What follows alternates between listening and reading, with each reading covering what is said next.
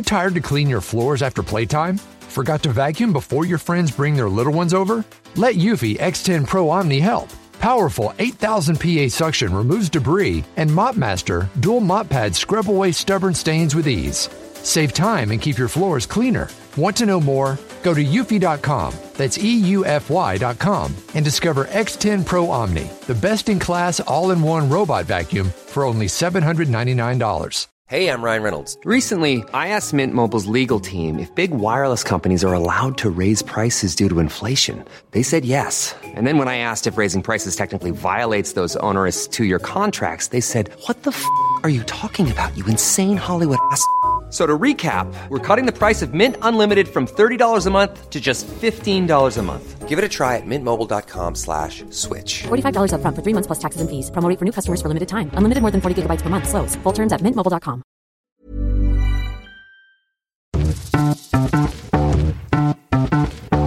Welcome to The Best Bits with Lily and Alice. Hello, everyone. So today I'm talking about what to do when shit hits the fan. Currently, right now in this very moment in time, I'm on the verge of tears. And you might be like, why are you recording a podcast, silly Billy? And I would say, I don't know. But you know what? These podcast episodes are actually therapy, I feel like. So hopefully this will help me alongside helping you. So to give you a bit of context, there's a lot going on right now, and I'm not going to list all the things because that's just not needed, but it's just a lot. And it's not just me, it's like really close people around me. And there's been a lot of change, and there's a lot of change coming. I'm currently like about to leave to go to live in the van, like full time. So naturally there's just like, it's a lot of chaos. And for anyone who's moved houses or sold things or whatever, it's chaos. It's always chaos. I've moved houses about 10, 12 times in my life, 8 of them being in the past 4 years. And I don't think it ever gets easier. But at the moment, I think it's even more intense because I'm not just kind of moving. I'm selling so many things that some of them kind of mean a lot or have a lot of history, or I don't know. It's a lot. And then there's a few people close to me who are really struggling. And so I'm sort of, I feel like I'm taking that on. And then, you know, the fact that I'm going to live in the van full time is just, I don't know, whatever. Regardless of what's going on, it's fucked. And this morning I wrote in my journal, I was like, okay, like this week, I know it's going to be cooked. I know that I'll be running on adrenaline literally the entire week, but it's okay. I've got time. And the thing that really broke me this morning was I got home, made my little toast, sat down and pulled up my computer. It didn't turn on, silly. What are you doing? Why aren't you turning on? I said, okay, so maybe interesting. I'll plug it into the charge. Anyway, long story short, completely cacked it, and I had a little bit of a cry, called up my mate, and I was like, what do I do?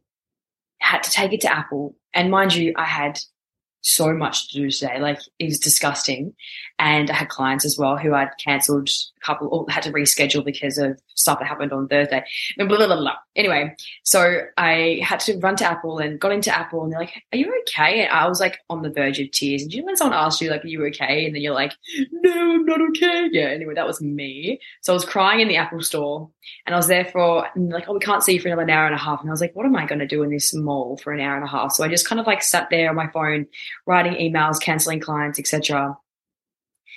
And anyway, that all happened, and I'm home now, and I'm very thankful that I can get my computer fixed within 3 days before I leave. Thank goodness, because I don't know what I would have done if I... Anyway, so now I'm on my friend's computer. Thank you, Mel, for lending me your computer. And everything's feeling a little bit better. But the reason why I want to say this, long story short, is some things that I guess sharing things that I practice in these moments when you literally feel like it gets to a point where shit hits the fan so many times where you kind of laugh about it, right? So, there's one thing, I can deal with this. And there's another thing, okay, sure, give it to me. And then there's another thing, this is a lot. I'm carrying this stuff and it's quite heavy.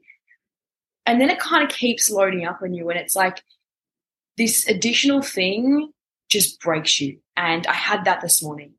And something that I'm really trying to practice at the moment is firstly showing the universe or showing myself what I've learned over the past several years, and how, even though maybe I have reacted in the past, maybe being crying or overwhelmed or like blame or anger, I'm really trying to just know that that isn't actually serving me, and that my reaction right now is probably going to hinder my ability to manage the situation.